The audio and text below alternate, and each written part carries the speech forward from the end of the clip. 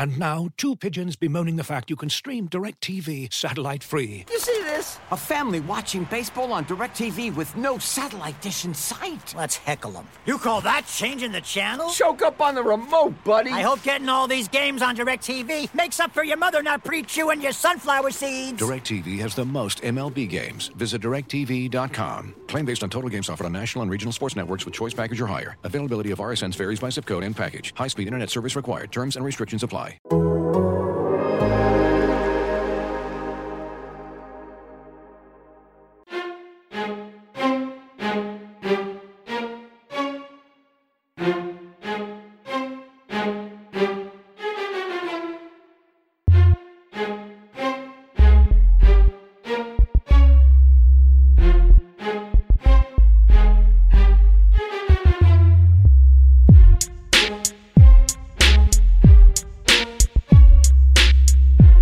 Hey everybody, and welcome back to another episode of Wings for Breakfast, our twice weekly Red Wings podcast here on The Athletic. I'm Max Boltman. With me as always is Prashant Iyer. And that was a doozy, Prashant. Yeah, I mean, that very quickly brought back flashbacks of 1920 and how quickly those games can snowball. I used to remember, scrolling through the Red Wings social media feed on Twitter during games like that, and you would see the timestamps 5 minutes ago, 4 minutes ago, 3 minutes ago, and the score is now 1-0, 2-0, 3-0. And, it's kind of funny. I actually just walked in from work and my wife had just turned it on and it was 1-0 with 19 minutes to go. Ran upstairs to shower, came back down, and it was 3-0.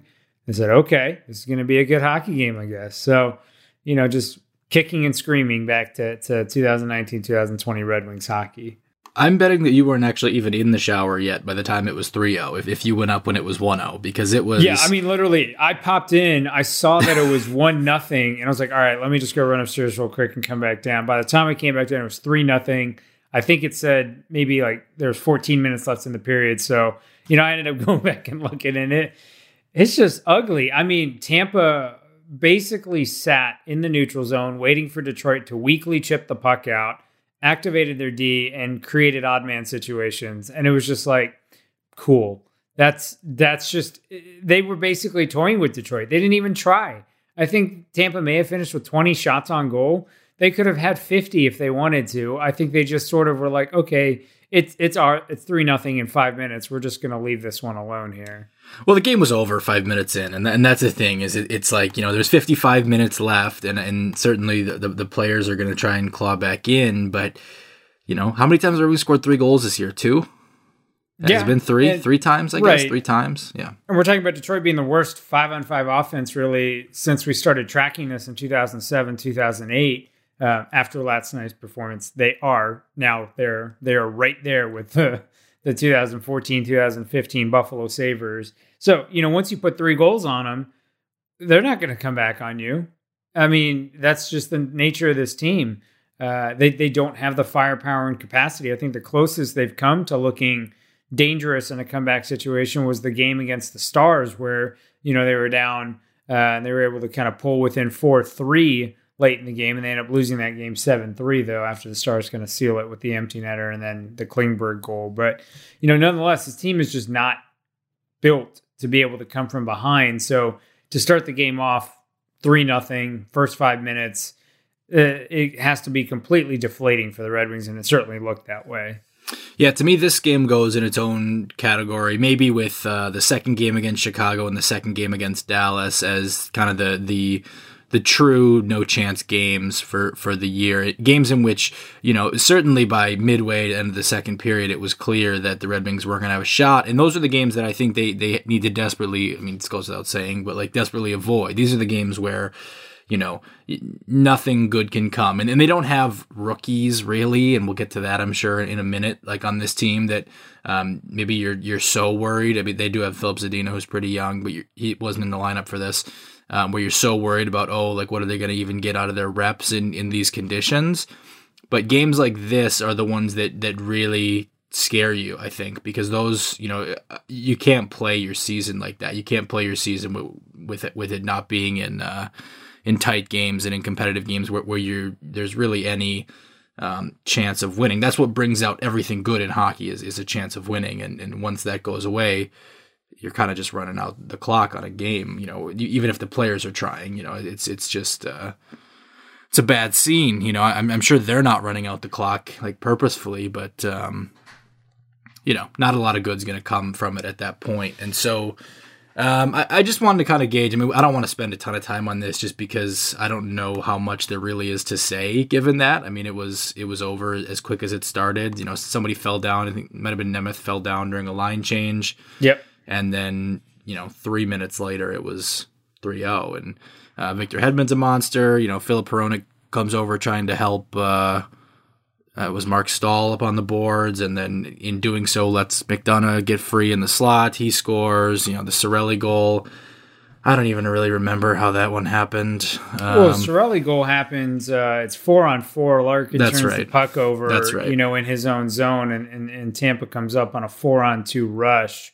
And then the coverage is just kind of lax coming back. And Robbie Fabry, if you watch him, he gets actually caught puck watching, as I think, I can't remember who it is, whether it was McDonough or Hedman, one of Tampa's incredible defensemen, was just sitting with the puck on the goal line, and Fabry's just standing there and watching him and completely loses track of Cirelli, who's able to pick up that ricochet puck and just fire it in the back of the net. And so it's just like, it was honestly comical because I don't think there was just a shock to the system with how big the gap in talent was.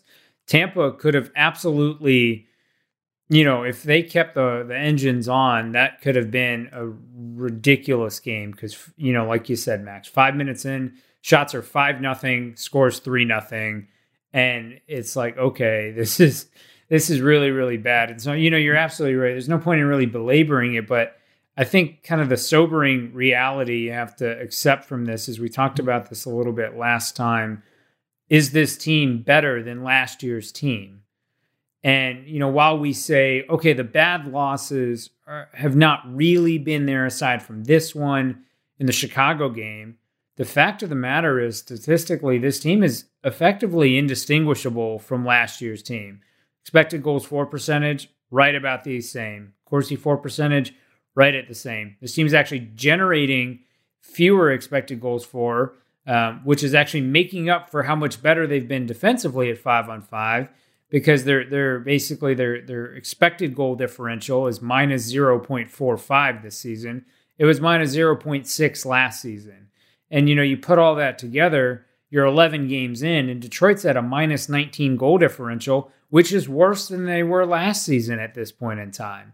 And so, yes, at this point last season, we hadn't really hit those strings of 5-1 losses, but it is a little terrifying that you are still in the exact same position you were last year. And we talked about last year being a historically awful team. Well, now this team is 2-7-2 and looking at least as bad as last year's team.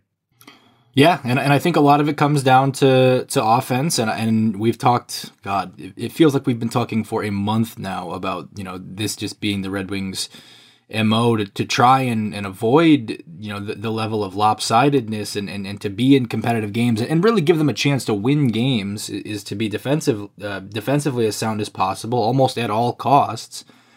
But they're scoring less than last year's team did right now. I mean, I think last year's team was a hair above 2 goals per game. This team is a hair below 2 goals per game, and that's just on the actual goals, not the expected goals. And so for the expected goals to mirror that really just affirms that the offense is at least as bad, if not a little worse than last year. And that's the trade-off. And we talked last show about how if the Red Wings are going to stick to that, if they're going to stick to that 5-on-5 defense like identity, that's the priority, then they needed to get a boost in at least one, if not 2 other categories, being 5-on-5 offense, power play offense. And we were, kind of writing off the fact that 5-on-5 offense was even possible because that's what you're trading to get the 5-on-5 defense. You're going to have to get at least 1, if not 2 of penalty kill and power play shored up. Well, penalty kill does go 4 for 4 this game, but power play goes 0 for 4, and the 5-on-5 D actually wasn't all that good. And so you still ended up with just one of those 4 boxes ticked, and you still ended up with a 4-goal loss to Tampa. I don't have much more to say about the game in that.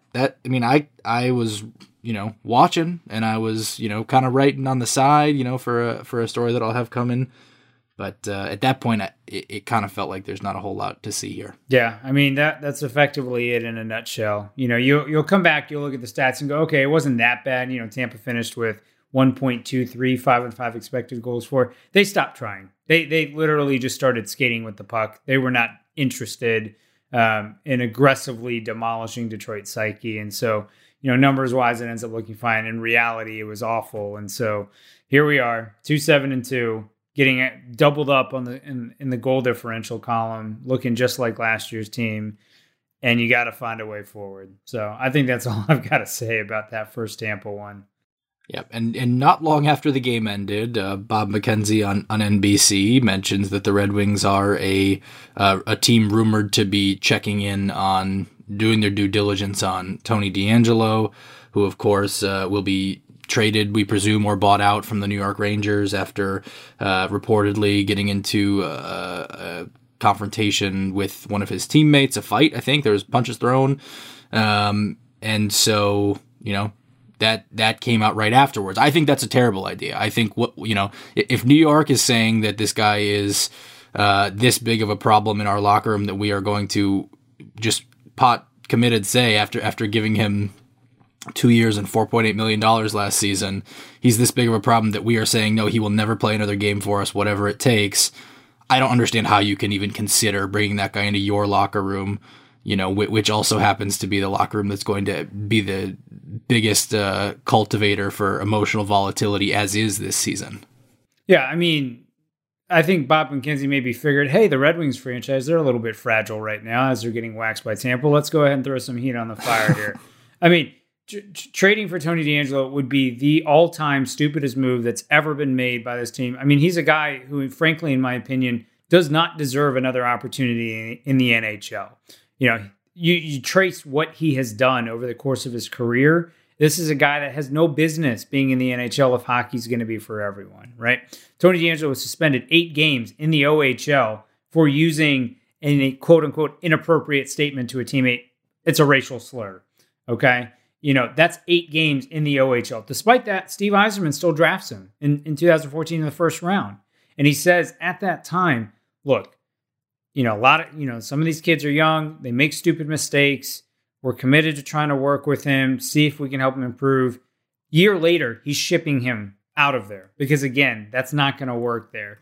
And there's just a string of things from being a COVID denialist to, again, just a lot of the bigotry that seems to be associated with some of the stuff he said on Twitter. Eventually he's getting pulled off of Twitter by his team to try and basically put a lid on the fire. This person has no business being in the Detroit Red Wings locker room, let alone a NHL locker room.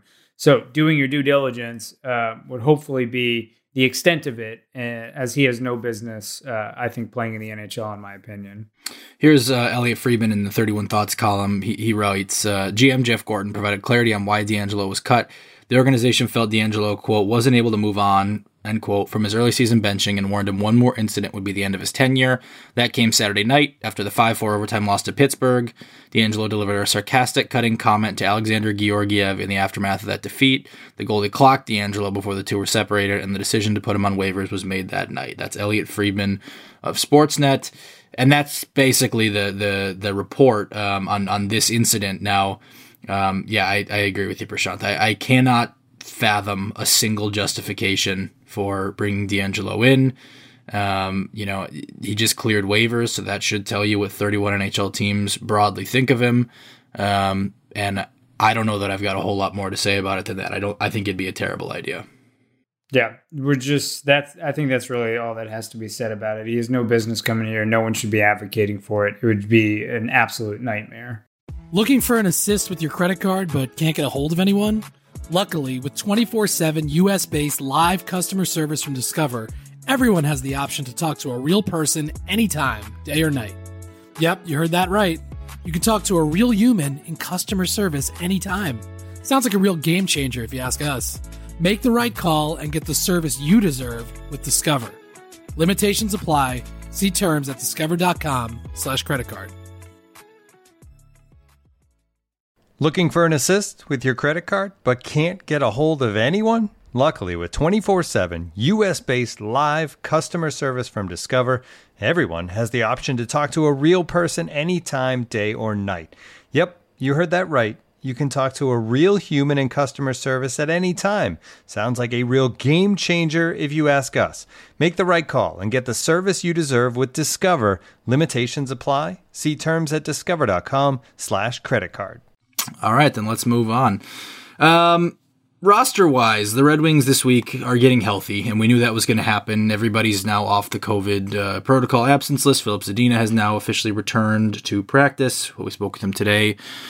And so have, obviously, all the players who returned against Tampa, that being Adam Murray, Robbie Fabry, Sam Gagner, and John Merrill. That meant a lot of the young blood that had been injected into the Red Wings lineup while they were gone heads out. Michael Rasmussen to Grand Rapids, along with Dennis Cholowski and Gustav Lindstrom, who had been on the taxi squad, Matthias Brome, Giovanni Smith, and now Taro Hirose on the taxi squad. We will see if Hirose stays on the taxi squad for the game or if that was a paper move for cap purposes, but either way, not, again, much less young talent, young players in the lineup than there was 3 days ago. And it comes on the heels of this game where the Red Wings get run off the ice. I'm not saying that I think Taro Hirose or Giovanni Smith is the difference in a game like that. I think the score's probably identical, to be honest, with them in the lineup. But what do you make of this decision to take some of those guys out of the lineup and in some cases off of the roster? Yeah, I mean, well, you and I tried to speculate as to what was going to happen, and spoiler alert, Blashill threw a curveball at both of us. I don't think either of us nailed this one down. I think what we had postulated it'd likely be Franz Nielsen, maybe he's taking the seat, and then you come out with the decision to first send down Matthias Brome and Giovanni Smith, and then I think Blashill was somewhat coy in his response to you, Max, to your question in the press conference, where he said, well, not everyone who goes down the taxi squad, that doesn't mean they're not a part of the roster. So we'll see if this was one of the paper transactions on an off day, if they're just trying to save some cap in that respect. But if Hirose truly has gone down, it's surprising because you kind of have to step back and ask yourself, well, what do they have to do? And so I think when Blashill attempted to ask your question, because, Max, you appropriately asked him, well, what are you seeing from a guy like Franz Nielsen or Darren Helm that keeps them in the lineup? That keeps them in the lineup, right? Yep. And I think Blashill goes, well, they're looking at all facets of play. They're looking at 5-on-5. They're looking at the specialty teams. I think Blashill highlighted that their penalty kill went 4 for 4 against Tampa. And it was, while Tampa wasn't really firing on all cylinders in that sense, it's still impressive that you held them to only 4 shot attempts on 4 power plays, including only 2 on goal. I think you have to be encouraged by that for Detroit. He points out that, Nielsen and Helm did a lot of those minutes on the PK there. But from the flip side, I look at Hirose and say, what more do you want him to do? He's a guy who I think has dramatically improved his play at 5-on-5. He's been one of Detroit's better players at 5-on-5 in his few games in. And I think what I've been most impressed with is his patience with the puck, especially on the power play. I think you've seen the Red Wings really struggle to enter the zone. I think everyone can attest to that. But Hirose, once he was kind of injected into that first power play unit, really at least lifted that unit's ability to get into the zone, set up, and potentially be a little bit more dangerous. And so I'm hopeful that his move down is simply just a paper transaction and that he's coming back up. But even a guy like Brome, who was a guy who kind of, displayed some of that offensive creativity, and Giovanni Smith, a guy who, was able to get an assist on that Dylan Larkin goal with a great kind of heads-up play to make that little chip backhand pass up to Larkin, a couple games ago. Those are guys, to me, that, they're grinding, they're working their motor, they're doing probably as well as they can, and I think they do deserve a longer look in the lineup to really develop a better opinion on them. What struck me about his answer about Hirose specifically was the allusion to the size of Tampa's D-core, and that's something that, certainly kind of seems like Steve Yzerman's trying to bring to Detroit as well with some of the defensemen he's drafted high last year, some of the guys he's brought in. That seems to be something that's very important to the Red Wings as an organization, and certainly that's not Hirose's ideal matchup. Like, he's a guy that's going to have a real hard time creating separation from those guys, certainly getting through those guys or winning a puck battle off those guys. So I get that. I also I don't know that I've seen a whole lot this year to say Frans Nielsen's doing a whole lot better in his puck battles or with his strength. He's certainly got more experience. He's got a little more size to him. He's a little savvier, just in terms of the experience he has. I think the point about the penalty kill is perfectly fair, especially the numbers you mentioned about the shot attempts and shots on goal. I also take a step back and I look at Evolving Hockey's shorthanded D component to goals above replacement. Frans Nielsen's right near the bottom among Red Wings players, and that's a super small sample. I mean, we're talking about less than what would be 12% of a normal season, and this would be so early for me to really put credence in goals above replacement in a normal year. But we're 20% through at this point, and so I think it was at least a fair question, and I hope it came off like a fair question. I think that Hirosi's got a better case to stay in the lineup, but clearly they're looking at different things, or maybe they're seeing different things, or they're prioritizing different things, and I guess that's that. I certainly think Hirose and Smith, frankly too, showed me enough. With Rasmussen, I think it's different. Rasmussen, I think they're sending him down more so because they want him to play with the puck, play more, and do these things that will eventually serve him really well when he comes back. Just those reps and those touches. I think between Hirose and Smith, there's more forechecking ability in Smith. There's more patience and power play ability in Hirose. And I don't know that you're really sacrificing that much in the D zone, personally. But clearly they've made a different calculation. So I guess that's the best explanation I give. I can't quite give, I can't quite say that I fully agree or get it. I don't agree per se. I don't agree. But that's the best rationalization I can give for at least what I can tell that they're thinking. Yeah, and the frustrating part, I think, for me is, when you dissect that Blashill answer, and specifically, Max, I'm glad you brought up how he said it's tough for smaller guys to play against the big Tampa D.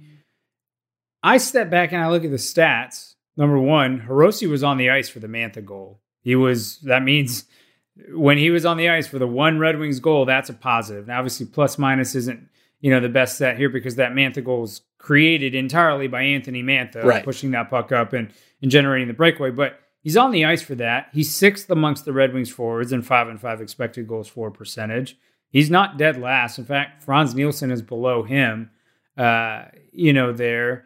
And when I look at kind of the numbers overall, I mean, he only played about 10 minutes and seemed to hold his own just as much as any of the other guys. So I just kind of hate the sweeping generalization of a coach speak there when, again, you step back out and you kind of look at the numbers and it doesn't necessarily reflect that statement. So, again, it's possible that the Red Wings have some internal numbers that look different from this, or, again, it's possible that all of that was just coach speak for this was a paper transaction and he's actually going to be back up tomorrow and none of this actually matters and go eat at Arby's. I mean, that could very well be what Blashill was doing for the purposes of it. But if truly, in fact, he's not in the lineup on Friday, then I think you have to be a little disappointed with the coach speak answer. Small guys struggle to play against big guys because Brad Marchand's fine. Brad Marchand's tough to play against. You don't take Brad Marchand out of the lineup to play against anybody. He's the same size as Taro Hirose. So it's like... Marchand's a lot more physically engaged than Hirose, to be fair. That's right. And their games are different, but just the small guys don't play well against big guys statement bothers me to a certain extent, especially when the numbers, at least that we have publicly available, don't seem to bear that out. And my other counter would be, like, if you're going to take Hirose out because he's not big enough to handle Tampa's D, Giovanni Smith might be the exact guy that I would want in over him in that case. Exactly. Right. Yeah. If you're looking to put some pressure and physicality on Tampa's D, that's exactly who you'd want to bring back in over Frans Nielsen or Valtteri Filppula, right? Yeah. So, I mean, Filppula's, we've talked about it. Filppula's not coming out of the lineup, but I think, penalty kill is the only thing that you can really deduce that answer down to and say, okay, they're looking at what it was on the penalty kill, that this time that happened to work. I don't know that I bet on it working over a long sample size to that degree, and bring Nielsen in particular, bring enough value on the penalty kill to justify that personally. Yeah. I mean, you and I talked about this and when we were trying to decide how did the Red Wings, become mediocre in the sense of like, what's that extra thing they have to do? We both agree to be the PK. And so, it again makes sense that Blashill is prioritizing that, but That being said, I don't see the value that those guys bring relative to another guy like Smith, Hirose, Brome to justify them staying in, like you're saying.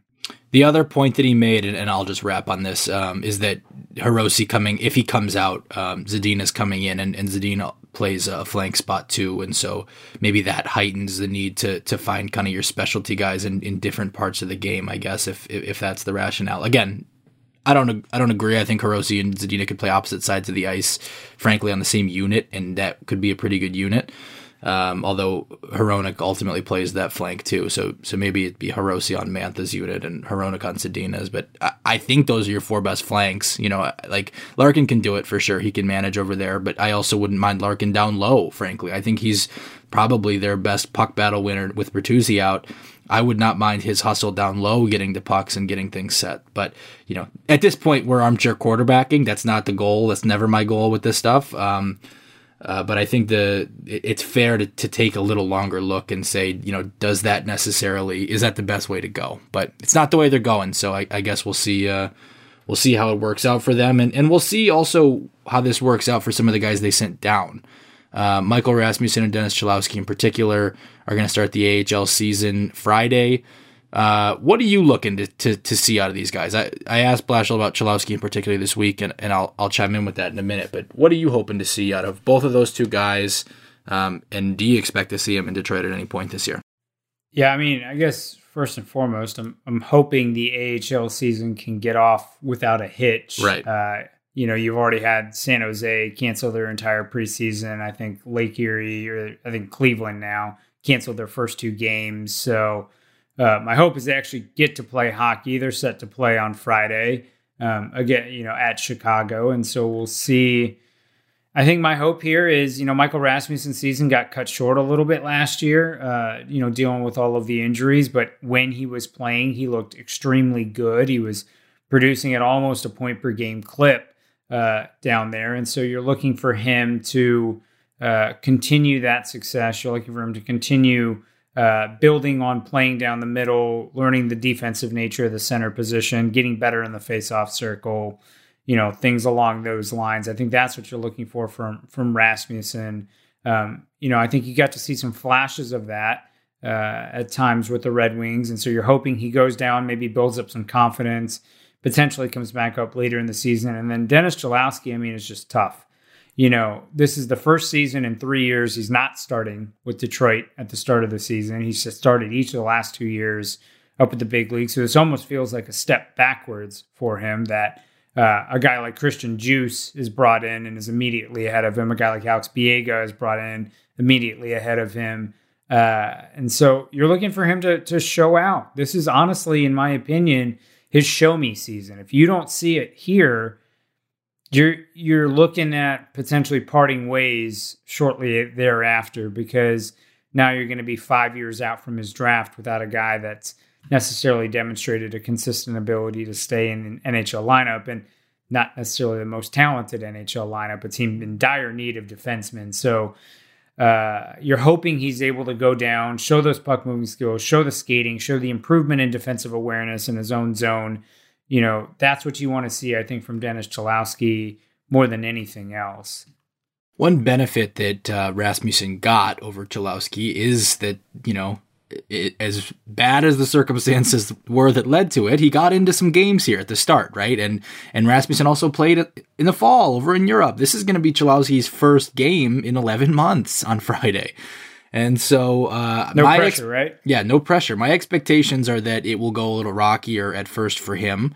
I think Rasmussen will be back in Detroit at some point this year. Honestly, I think Blashill kind of left the door open for that almost, and I've heard him say this before about guys, but, he hopes he goes down there and he looks so good that they have no choice but to call him up. But I kind of get the sense that that's not an altogether unrealistic possibility in the next 4 to 6 weeks for Rasmussen to do that. I don't know that it's going to be, I don't think it's going to be immediate. But I think, if Rasmussen mostly is able to translate this progress that he's made in his skating, and he's able to hold the puck more, possess the puck more, and make those quick decisions with it in a way that I don't think he necessarily gets the opportunity to do a ton in the NHL, that maybe demonstrates to the Red Wings what they're looking to see from him, and maybe it makes him more confident in doing it at the NHL level, so that when he gets back, he even looks a bit better than he did this past week. But Blashill even acknowledged that Rasmussen did look solid. I didn't think he looked out of place. I didn't think he looked great. He wasn't a force, but he didn't look out of place. And so I think I think this is a 100% kind of like learning development play by them sending him down. I don't have a problem with that. And so I think that I kind of think that Rasmussen will be back before too long, and I would expect to see him again in Detroit sometime this season.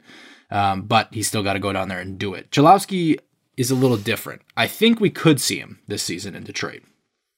But when I asked Blashill about what he wants to see out of Cholowski, his answer was basically he needs to go down there and needs to be elite on the power play. And then he paused for a second and he repeated elite. Like that, to me, that left no ambiguity here. It was almost like, okay, maybe we'll allow that some of these defensive deficiencies are just going to be there. And he went on to say, he's got to get better at getting stick on puck when he's defending one-on-ones. He's got to prevent the puck from going through him on 2-on-1s. But that word stood out to me, elite on the power play. I think he said elite 3 times in that sentence. To me, that's kind of the message, right? It's like, all right, like if the defensive deficiencies are going to be there, then be so good on the power play that it just makes the trade-off worth it. And all of these lineup decisions are trade-offs, every single one. Like maybe there's 3 guys on the Red Wings roster who you're not making some kind of trade-off at some part of their game, right? Like 3's low, but like 10, whatever, most of these, at least half of these guys have some element of their game they're not great at. And so for Cholowski, that's clearly the D zone. It's defending rushes. It's defending in zone. But the things that he can be quite good at are on the power play and on getting the transition offense going. Because I do think he can skate the puck better than with the puck better than most of the Red Wings defensemen. I do think that he's a smart player. He's a poised player, sometimes to his own detriment. And those are the things that if he can raise him just that one extra level to the point where maybe that trade-off suddenly tilts in his favor, then I think we'll see him again. Problem is, Cholowski's never really done that at the AHL level. And I've seen more of it from him when he's been in the NHL than I have when he's been in the AHL. And we've had this conversation on the show before. It's very hard to, try to say, oh, it's because of the AHL or it's this or it's that.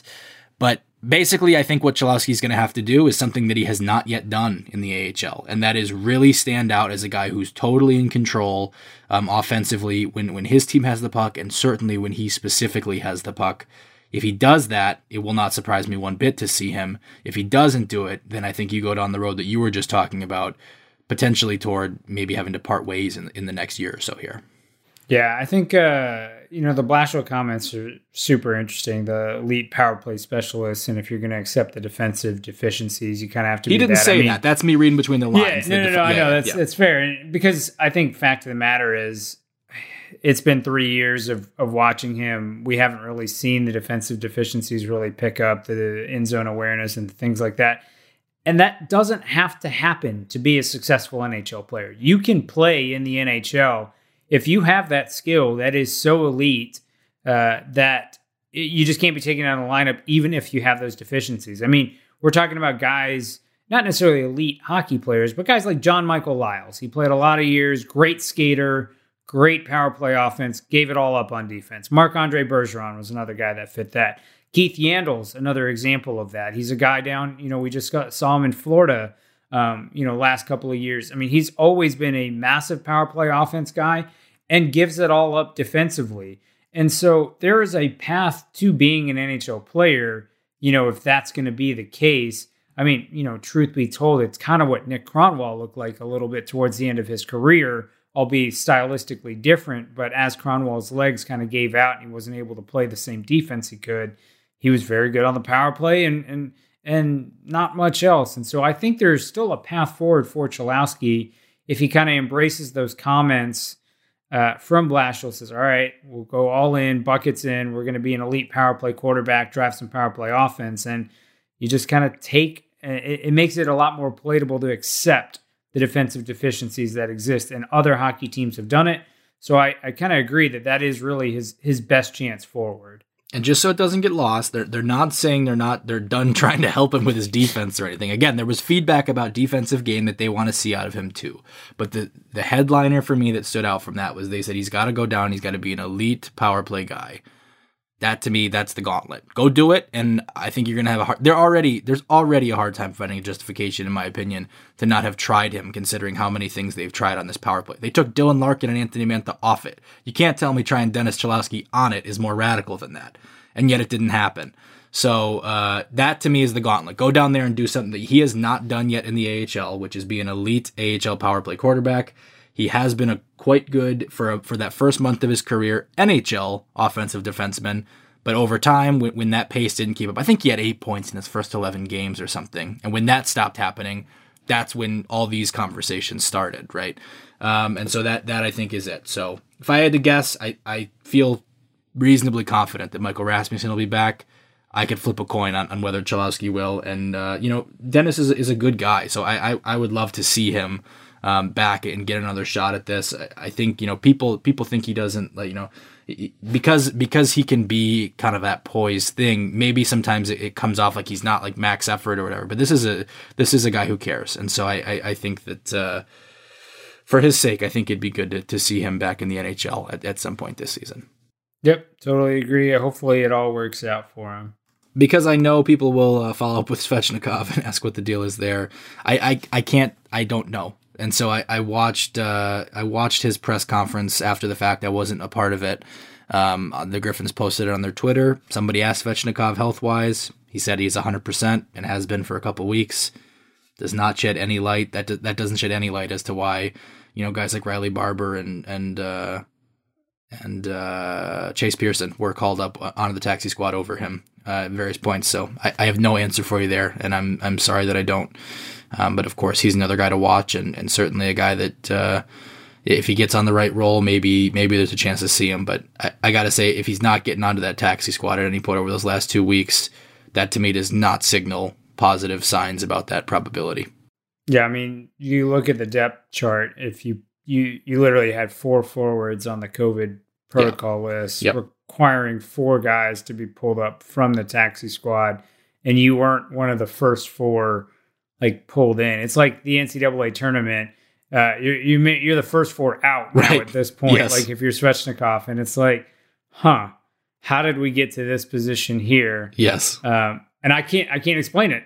I don't know what it is. I mean, we've speculated that maybe it was health, but he's saying he's 100% healthy and has been for a couple of weeks, and so you're kind of left with where the team sort of thinks he is on their organizational depth chart, and that's kind of tough for Svechnikov. But hopefully he can be in Grand Rapids. He can light it up down there. Kind of rediscover his play from his rookie season in Grand Rapids, and maybe do enough to earn a call up. Yep. And now, 2 pigeons bemoaning the fact you can stream DirecTV satellite-free. You see this? A family watching baseball on DirecTV with no satellite dish in sight. Let's heckle them. You call that changing the channel? Choke up on the remote, buddy. I hope getting all these games on DirecTV makes up for your mother not pre-chewing your sunflower seeds. DirecTV has the most MLB games. Visit DirecTV.com. Claim based on total games offered on national and regional sports networks with choice package or higher. Availability of RSNs varies by zip code and package. High-speed internet service required. Terms and restrictions apply. As you've probably heard by now, we've teamed up with BetMGM this season. We'll be using BetMGM lines to make all of our picks, and we'll have special offers for our listeners each week. If you haven't signed up for BetMGM yet, use bonus code The Athletic, and you'll get a 1-year subscription to The Athletic, plus up to a $1,500 first bet offer on your first wager with BetMGM. Here's how it works. Download the BetMGM app and sign up using bonus code The Athletic. Make your first deposit of at least $10. Place your first bet on any game and claim your voucher for a 1-year subscription to The Athletic. See BetMGM.com for terms. U.S. promotional offers not available in D.C., Mississippi, New York, Nevada, Ontario, or Puerto Rico. Gambling problem? Call 1-800-GAMBLER. Available in the U.S. Call 877-8-HOPE-NY or text HOPE-NY 467-369 in New York. Call 1-800-NEXT-STEP in Arizona. 1-800-327-5050 in Massachusetts. 1-800-BETS-OFF in Iowa. 1-800-270-7117 for confidential help in Michigan. 1-800-981-0023 in Puerto Rico. First bet offer for new customers only in partnership with Kansas Crossing Casino and Hotel. Don't forget, if you haven't signed up for BetMGM yet, use bonus code The Athletic, and you'll get a 1-year subscription to The Athletic, plus up to a $1,500 first bet offer on your first wager. All right, you want to go to the mailbag? Let's do it. Most of it, I got to be honest, we covered. So I guess pats on the back to us for anticipating these questions. John Evans asks, how are any of the new NHL COVID rules supposed to help anything for anyone? I don't know. I think it's doing some things to make yourself feel better. So to kind of summarize, Chris Johnson put out a report on Wednesday night saying that as of Wednesday night, there had been 90 players who had spent at least some time on the COVID list. Now, remember that just being on the COVID list does not mean you have tested positive for coronavirus. It just means you've either, one of 5 reasons, including potentially, needing to travel because of some other reason or being a close contact, potentially having a false positive test, all kind of reasons beyond just that. And so, the NHL was able to confirm that report. And on Thursday, Gary Bettman kind of came out and said, okay, I'll note that less than half of those players had positive tests, which, you can kind of interpret that as you will. That could mean that as many as 45 players or 44 players had a positive test, which is, roughly 5% of the NHL players. So that's a high number to be at 3 weeks into the season. So the NHL has then decided that they're going to institute some changes. First being, we're going to remove the glass from behind the benches because we need to employ or have better air circulation, and having the glass behind the benches was going to be an issue. They're asking teams to deploy these portable air cleaners behind benches, to use HEPA filters to be able to try and do a better job of filtering out particulate matter. They're now not letting players and coaches arrive to the arena more than an hour and 45 minutes, before puck drop. They want all meetings to be virtual. They're trying to ask teams to create more locker room space for, themselves and their opponent, to see if it's possible to have 6 feet between, each player at their stalls. At the end of the day, it's doing what they can to try and keep the season moving forward. But frankly, I think, if you look at the way it's gone around the league, now with basically Buffalo season getting shut down after playing New Jersey. We talked about how, Blashill and, Red Wings head coach also in his preference, Jeff Blashill, made some comments that, Carolina must have played with a positive player because you can trace the spread in the Central Division from Carolina, with Jordan Staal being pulled after that first game and then a handful of Canes players pulled later, to then the Red Wings having 5 guys on the COVID list. With all of them being out 14 days, presumably they were all positive tests and for real coronavirus symptoms. Then you go to Chicago. Chicago ends up with guys, DeBrincat, Boquist, and a couple other guys go on the protocol. So I think the challenge is the NHL has thus far not really acknowledged on-ice spread of this. And I think that's sort of where you're at. And I don't know that any of these measures really do anything to fix that. All right, Brandon Gunn says, this team is bad, no denying it, but how much does the regression in goal play a role in it? Bernier was noticeably better last year than either of the tandem has been recently. I have a tough time explaining this because we've just said for the last handful of podcast episodes, this team has been better at 5-on-5. Yeah. They're markedly better at 5-on-5. Their 5-on-5 expected goals against is 2.07. That's really good. That's, fringe top 10 team in the league being at that level. And so now you're saying, okay, we have arguably close to a top 10 defense. And, oh, by the way, your goalies are now going to give up double that.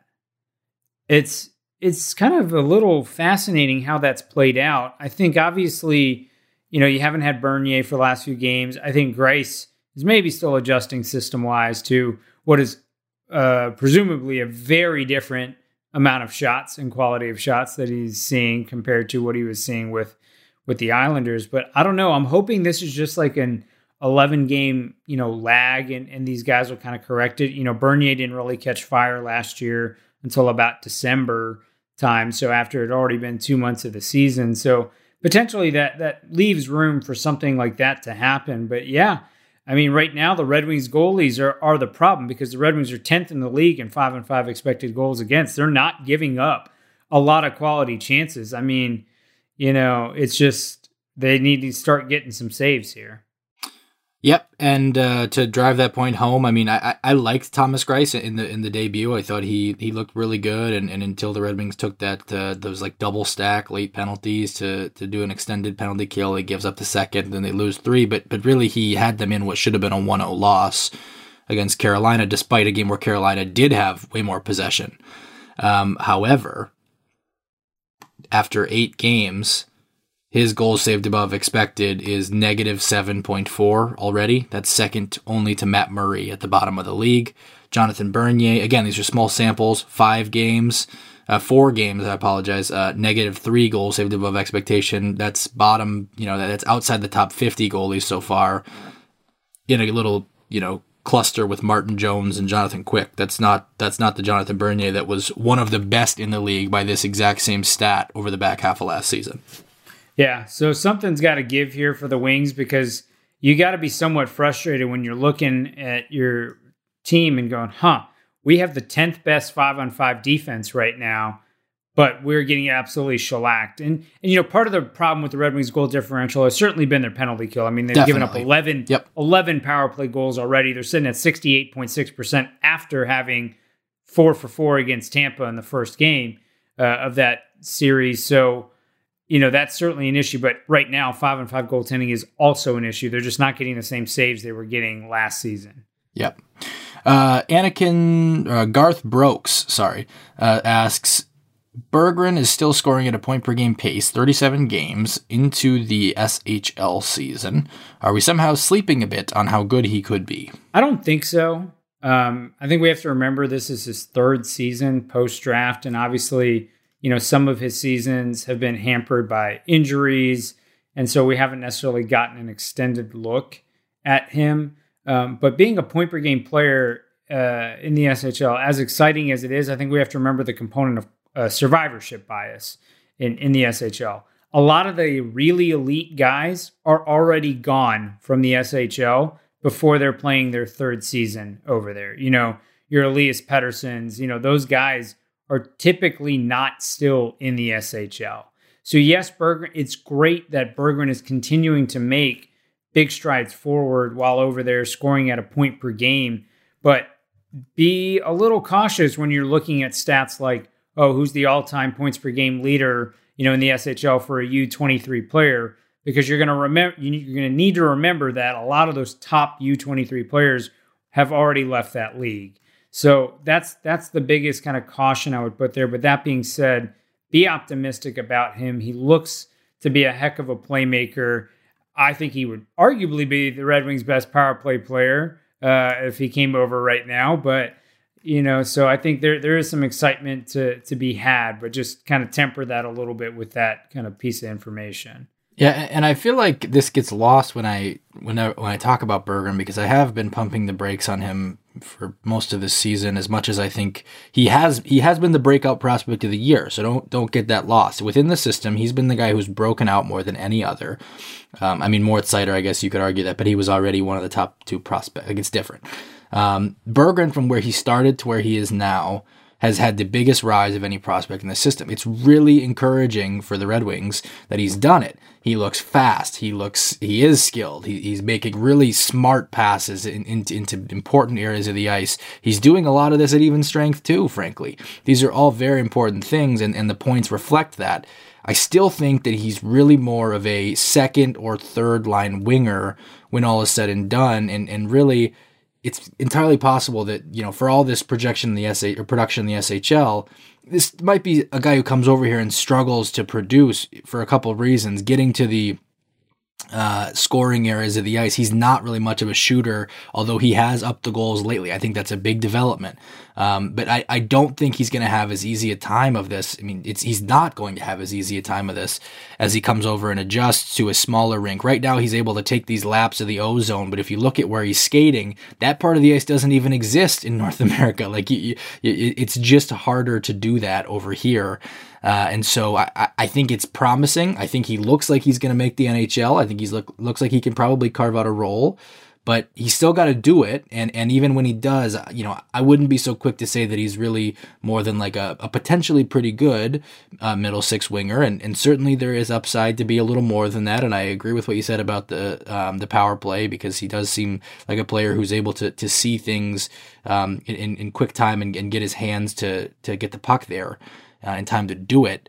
But I don't think he's going to be a particularly high-end offensive player, certainly not right away. And if he becomes one, it's going to take some further development, into a player that can more easily take those hard areas of the ice when he needs them. And I think that's something that he's going to struggle with early on. It's probably why this reader thinks that maybe I'm sleeping on him a little bit. But I'm very impressed by him, and I don't want that to get lost. I just think you got to be careful with this, and exactly what you said, Prashant, about understanding the context for the history there. Yeah, I think that's the key. Just making sure you understand the context, but definitely can be excited about him. Yep, absolutely. All right, let's find one to close on. Here's one from Jimmy V. What size Jesper Wallstedt jersey is Prashant ordering when they take him second overall? I will absolutely not order one of those. Here's the challenge, right? So in this draft year, with arguably no standout forward, aside from maybe Beniers and my pick would be William Eklund. But neither of those guys, if you're stacking them, if let's say you had combined last year's draft class and this year's draft class, William Eklund, who I think is the best player in the draft, I would take 10th if I'm putting him against last year's draft class. So that's giving you an idea of the talent there. So that being said, if there were ever to be a year to swing on a goalie, this would be the year. However, I will still not swing on a goalie. So no, I will not be buying a Jesper Wallstedt jersey. But I will not make fun of anyone who suggests it as much this season, given the relative lack of elite talent at the top compared to last season and then the next 3 years upcoming. Wallstedt's having a really good year in the SHL, and so I think that I can understand it. This team needs a future goalie. They do not have one that I'm convinced is going to make the NHL, frankly, at any level of their system, and Wallstedt would check that box in a hurry. I still think this might be a year to get yourself shored up on the blue line, whether it's a Brandt Clark, whether it's a Luke Hughes, whether it's an Owen Power, but certainly I like Eklund too. I'm a big fan of Matt Beniers' game, and so I think those are all realistic options, but I think Wallstedt's a realistic point in that conversation. I just go back to these same things that we talked about with Yaroslav Askarov last year. They're different players, there's no doubt about it. But goalies just inherently are a risk, and you use an asset like this that you can use on a player that's so hard to find, which is a top pairing D or a first line forward. I tend to think that's the way you got to go. But I agree with you. If you're going to do it in any year, this might be the year that's the least offensive to do it. Yeah, I mean, if you think about it, a lot of the basis for my critique is that historically teams that have swung on first round goalies have not had the success they were hoping for. I mean, you look at the Rick DiPietros at first overall, and you see a move like that, and that's just something that the Islanders substantially regret. That being said, you can maybe make the case that in the last couple of years, we are doing a better job of identifying who's going to be a good goaltender. Spencer Knight has continued to play really well and seems to be developing well in the Florida system. Askarov, for what he is, has played extraordinarily well. He's got a .951 save percentage in the KHL right now through 9 games.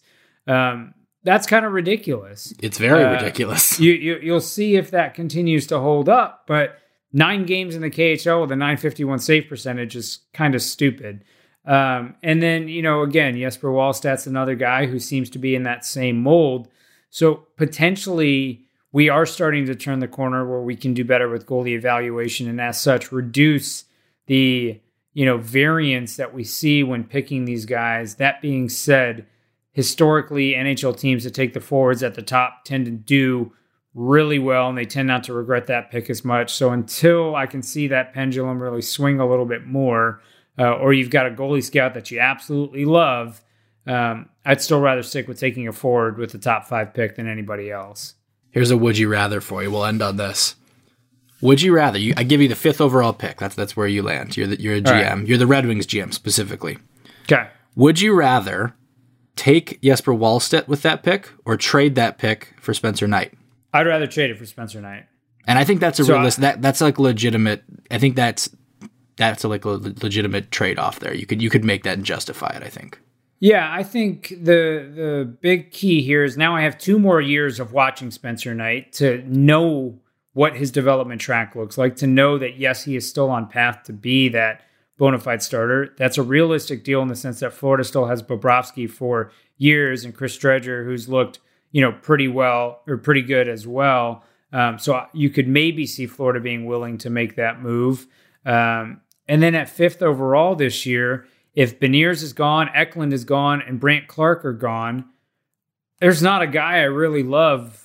And in this draft, the 5th overall pick at that point with those 3 guys gone is more like the 15th overall pick in other drafts. So, yeah, I'd be more than happy to move that 5th overall pick for Spencer Knight as opposed to burning it on Wallstedt with less information on him. All right. I still think I might take a swing on a player, but I know that's not the question I asked you, so I won't try to make it seem like you were advocating that from the beginning. All right. Anything else? No, I think that's all. All right. Red Wings roll on in Tampa on Friday. Don't get your hopes up, and then they'll take on the Panthers for a couple games this weekend. Take care.